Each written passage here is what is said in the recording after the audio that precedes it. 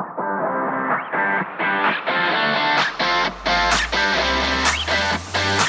I'm Darren Ride. And I'm Tim Beadle. Welcome to Disciple Making.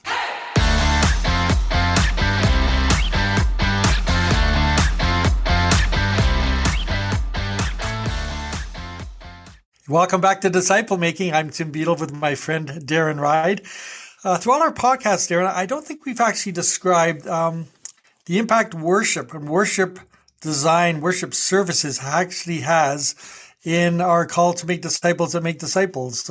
How do you land on that topic? Well, I'm in the process of circling the runway on that topic, Tim. As you know, where I'm in the midst of a church plant that is a completely alternative model that doesn't have a large worship service in the weekly sense and doesn't ever intend to. At the same time, I'm involved in working with churches that are structured that way. And so I've been asking the question, when it comes to the Sunday morning gathering or typically weekend gathering with, a sermon and some music and that kind of thing, how effective is that in disciple making, or how could it be made more effective in disciple making? Is it worth the effort, or should we all go micro church? Those are the things I'm actively wrestling with right now.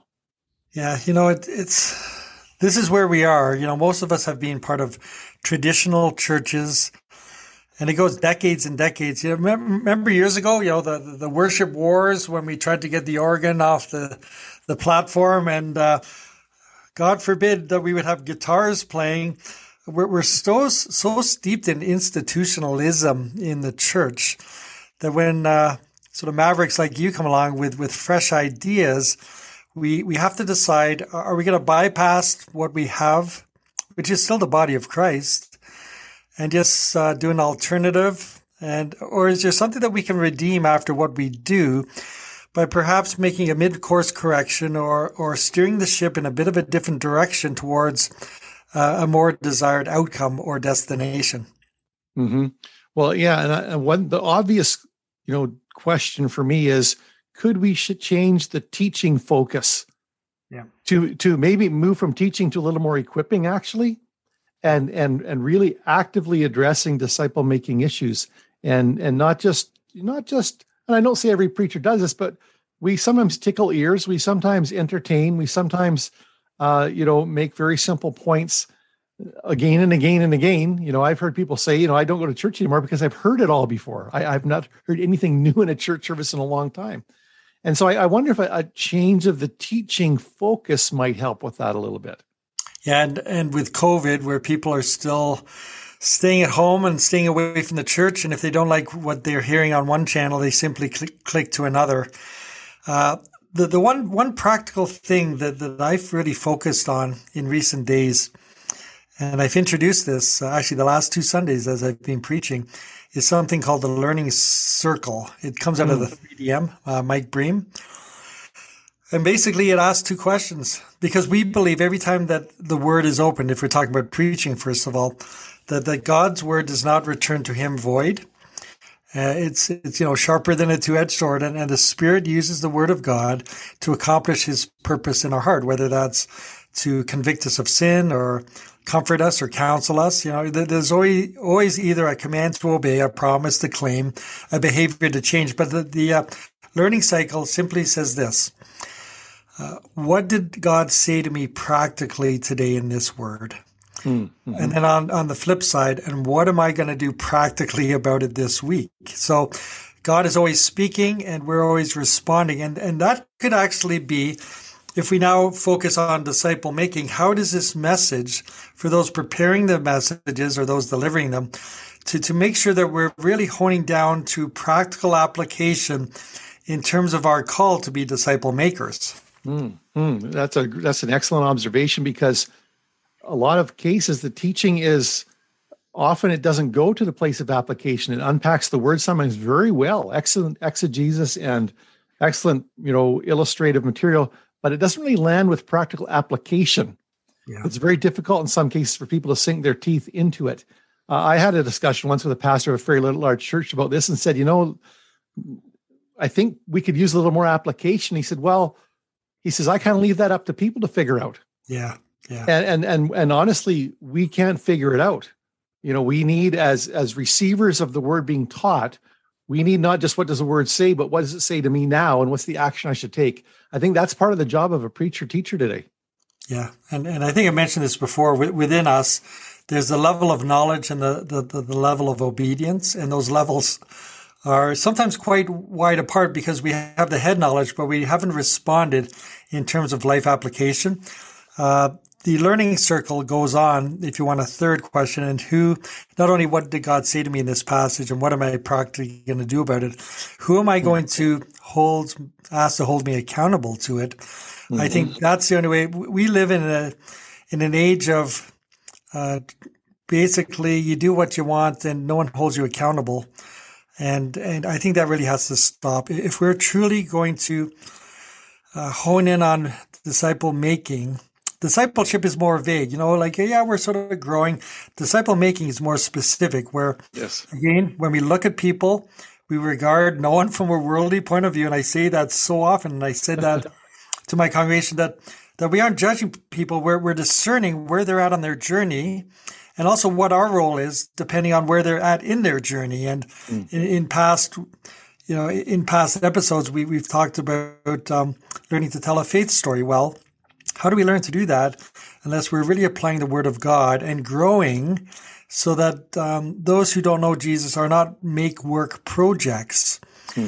But we have to get in relationship with people and we have to be growing. Otherwise, people can tell if they hear the same thing coming out of our mouth month after month after month. There needs to be something living. And isn't that what worship can do when we come and God is this audience of our gathering, and then we're living this new kingdom life, and part of that should flow out into natural bearing the fruit of growth, sanctification, being set apart and growing in the Spirit.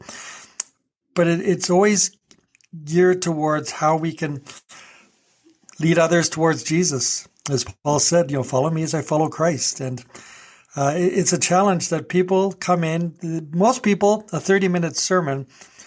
After 4 days, they remember less than 5%. Mm-hmm. So what hope is there when people are so busy that they aren't even remembering what was taught, let alone apply it? Yeah, well, and I think, that leads to the importance of 1-point sermons with exactly. Clear application. Because honestly, if they only remember 5%, but they apply it, I'm pretty happy. Because I don't need people to remember 30 minutes of content. I need them to remember one idea and one action. Yeah, someone once said, instead of doing a 3-point sermon, do a 1-point sermon and unpack it at 3 different levels for the maturity of the hearers who are listening to it. Well, that's good. Well, that's where, some churches are structured in such a way that the Sunday teaching becomes the curriculum for the small groups. Yeah, that's true. And I had some friends who went to a church where the reason they went to this church was the church service was first and Sunday school was second. Okay. The adult Sunday school class discussed the message. Wow. And worked it over. And they absolutely loved that.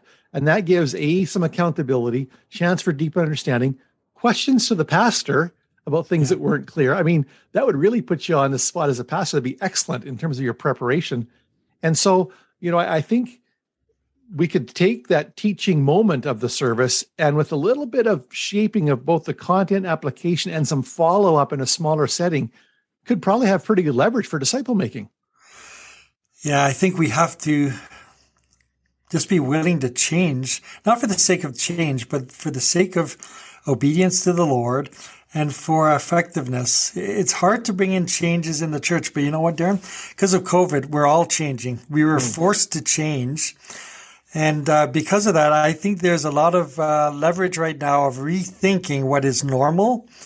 And when people either come back to church, are we just trying to get back to the same old, or are we understanding that the Lord's actually using this liminal space, as it were, this in-between time to not put our heads in the sand and try to survive, but through the leading of the Holy Spirit to reposition ourselves in a manner that will be more meaningful and honoring to God. And I think that's the way that we have to follow. Yeah, no, absolutely there, Tim. I'm trying something new in a church I'm involved with right now. They're between pastors. And I've been doing some teaching there, and it's leaned towards, disciple making, evangelistic training. But one thing I've proposed is that for 3 messages I have coming up, I'm going to take a 3-part evangelism training that I typically would do outside of a Sunday morning, in another setting, midweek kind of thing. We're actually going to do the training on Sunday morning. Yeah. On 3 different Sundays, and really equip people in personal evangelism on a Sunday morning, as opposed to your standard sermon. So I'm curious how that'll work. I mean, that'll be a little bit of a sidestep for some people, but it really is a move towards that equipping side that is so key to disciple making. So in this approach, is there any feedback you get from people? Like, I know in some churches, they'll just pause in the middle of the message and get feedback from those in the faith community who are listening. So it's almost more interactive than just one-way conversation. Yeah, well, that's easier to do in a smaller church for sure, I would say. Yeah. You open up, you get a church much over 100, it becomes, kind of unwieldy, or the same people always give feedback, or the same people heckle every time, Hopefully not. But sometimes you can actually ask people in advance to submit questions that they might have about the topic about to be preached. Oh, yeah. So if it's about evangelism, people can put their fear or their past experiences. And then rather than do the open mic, you can actually select, a couple questions, even aside from the actual message that you're speaking, just to let people know that we're listening to them and we're engaged them. And I think whenever someone puts in a question, it's representative of a lot of people who would never put the question in, type of thing. Oh, absolutely. And if you teach on the similar topics, Tim, in different places, there are the frequently asked questions like that. You can anticipate that. When I used to speak on team dynamics, I would survey the crowd in advance before the event, and the issues always came up of team trust and team communication. Yeah. I knew if I addressed those things to any team, it was relevant. And I'm finding the same, for instance, with evangelism. People are concerned about how to actually share the gospel, which is very interesting because it's actually the least of my concerns with them. Yeah. I'm concerned that they have someone to share the gospel with. Yeah. They're also quite concerned about some of the tough questions. Yep. And just a few things like that. They're concerned about people feeling like projects. So those are things that come up. But asking people, and that just makes it immediately more relevant and immediately more equipping in a very practical sense. Yeah, I think, when you look at the Gospels, Jesus was the master question asker. So many people asked Jesus a question. He simply turned the question around and asked it back on them, which really makes people have to think. I know in my coaching ministry, often I would ask a question. Someone would say, "Oh, that's a good question." And when they said that's a good question, what that means is I've sort of taken them to the normal extremities of where they normally think, and I've pushed it out a little bit, and they have to think in perhaps uncharted or uncultivated areas. And that's why they say, "Oh, that's a good question." So it's affirming that they know they're on the right track, but they're really deflecting the fact that they could have said, "I've never thought about that before." Right. Yeah, and isn't that the beauty of when we open Scripture, is that continually through our life, when we're confronted with a biblical principle, how often do we say, "I've never seen it like that before. I've never thought about it like that before." And that's perhaps how in worship we come away not only praising the Lord, but with some challenging questions that we have to deal with in the week. Yeah. When I do sermon prep, I wrestle through what the purpose of the sermon is. What is the point of this teaching? And I try to frame it up, and I pray about it and ask for direction in this very specifically, to frame it up obviously in relation to the hearer, not the speaker, in relation to the hearer. What should the hearer know and feel and do as a result of this teaching? And it's very easily, as a teacher, and I was a Greek geek back in the day, to really dig in and focus on the knowing. But there's also the emotive side that lends itself then to the action side. So the know, feel, do, I think, is an important part of any teaching that is going to change lives in any measure. Yep. No, I hear that. So you had mentioned before about music. We've been talking a lot in worship about the message. What are your thoughts in music and worship and disciple making? Well, yeah, I've wrestled with that as much as I have with the teaching side, and maybe with less conclusions, because the amount of effort, time, energy, money that goes into the music portion of a service, and I say music instead of worship, though while it is worship, it's not the sum total of worship. Worship is offering our lives to God, Romans 12. The music portion of service is very resource intensive. Yeah. And so my question is, how much does that effort contribute to making disciples? And I've been through probably my short life, although not so short anymore, 2 or 3, quote, worship renewals of different kinds. And it hasn't led to a renewal of mission, as far as I can see, or a renewal of disciple making. And that concerns me a little bit. Yeah. I think I agree. Sunday morning has always been the big show, the big gathering. It depends on where you're worshiping. But unfortunately, disciple making and discipleship has sort of been an offshoot of just the big gathering. And this is something we have to look at. Now, there is a lot of good worship music that can not only speak to our soul, but Jesus meets us in those words and in that melody as well. So while I think music is music, and a lot of people like different genres and all that, but God meets me in music. I know that. And because of that, it actually inspires me. And on the emotive side, I know some things, but when I listen to music, it actually motivates me through the words and the melody to actually get up and do it as well. Yeah, no, I've been changed through specific songs that were often anchored or somehow related, at least in my heart, to the teaching. And in the response of the song have had some things happen. The very best answer I've heard, I've asked different worship leaders about this, like, what is the role of worship in disciple making? Like, how does it fit in with that? The very best answer I heard was from a young fella. He was to Bible school. He'd never been a pastor. He was working as a carpenter. He said, worship music, like music worship, is inherently transformative. Yeah, it is. And I thought that was an excellent answer. And I think we have to understand that if God is in the business, which he is, of transforming us by his Spirit to become like Jesus, and then to follow Jesus, imitate him, as he said, come follow me and I'll make you into fishers of men, Matthew 4:19, that we have to realize that when we're worshiping, it isn't just a focus on ourselves, that there's always a bigger picture, that worship should lead us back into the world to live in God's kingdom, not only with God as an audience of one, but then his Spirit walks beside us to obey the teachings of Jesus. And I see that as a sort of a direct parallel between worship and then living a changed life when the worship gathering has finished. Yeah. I think you can divide most music, Christian music, into singing to God or singing about God. And in fact, that was really the subplot behind the worship wars, where a lot of hymns were honestly singing about God. Yep. And a lot of the new music was singing to God. Yeah. And so it was almost a different cultural thing. And I think we need both. And from a disciple making standpoint, some of the older songs, even new songs that are scripture based, help anchor biblical truth in our hearts and our minds in a way that we can't forget. I mean, I finally learned the fruit of the Spirit through a kid's song. That was how I learned to remember the fruit of the Spirit. And some of the singing to God actually are songs that actually, in a way, teach us to pray and help us express our hearts to the Lord. And that's something worth being equipped in.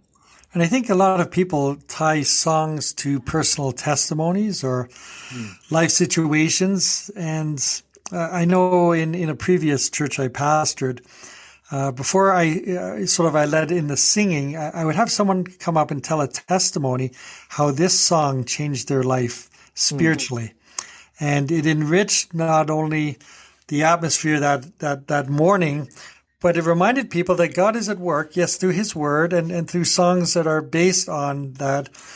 But God wants to transform us. I think that's what worship, we sort of focus and give glory to God and give a sacrifice of praise, we say, and he receives that as well.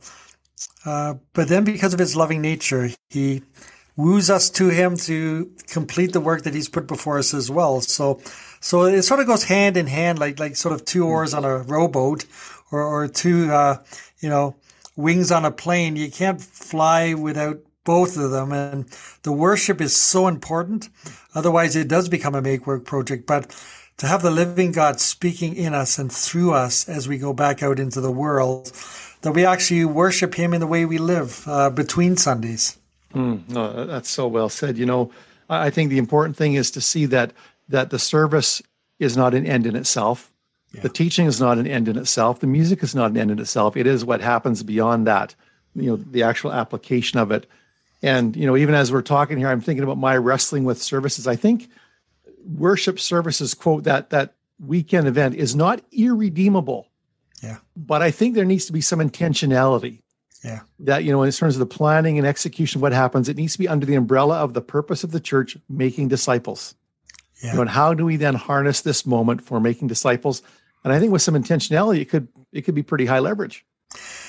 Yeah. So if you're listening to this and you actually have the privilege of speaking God's word, can we challenge you as you prepare to put as much intentionality in the conclusion and the application of your message as you do in the introduction? A lot of pastors, they spend all their time finding that good story to get people into the text, but then the message sort of just ends, or they run out of time.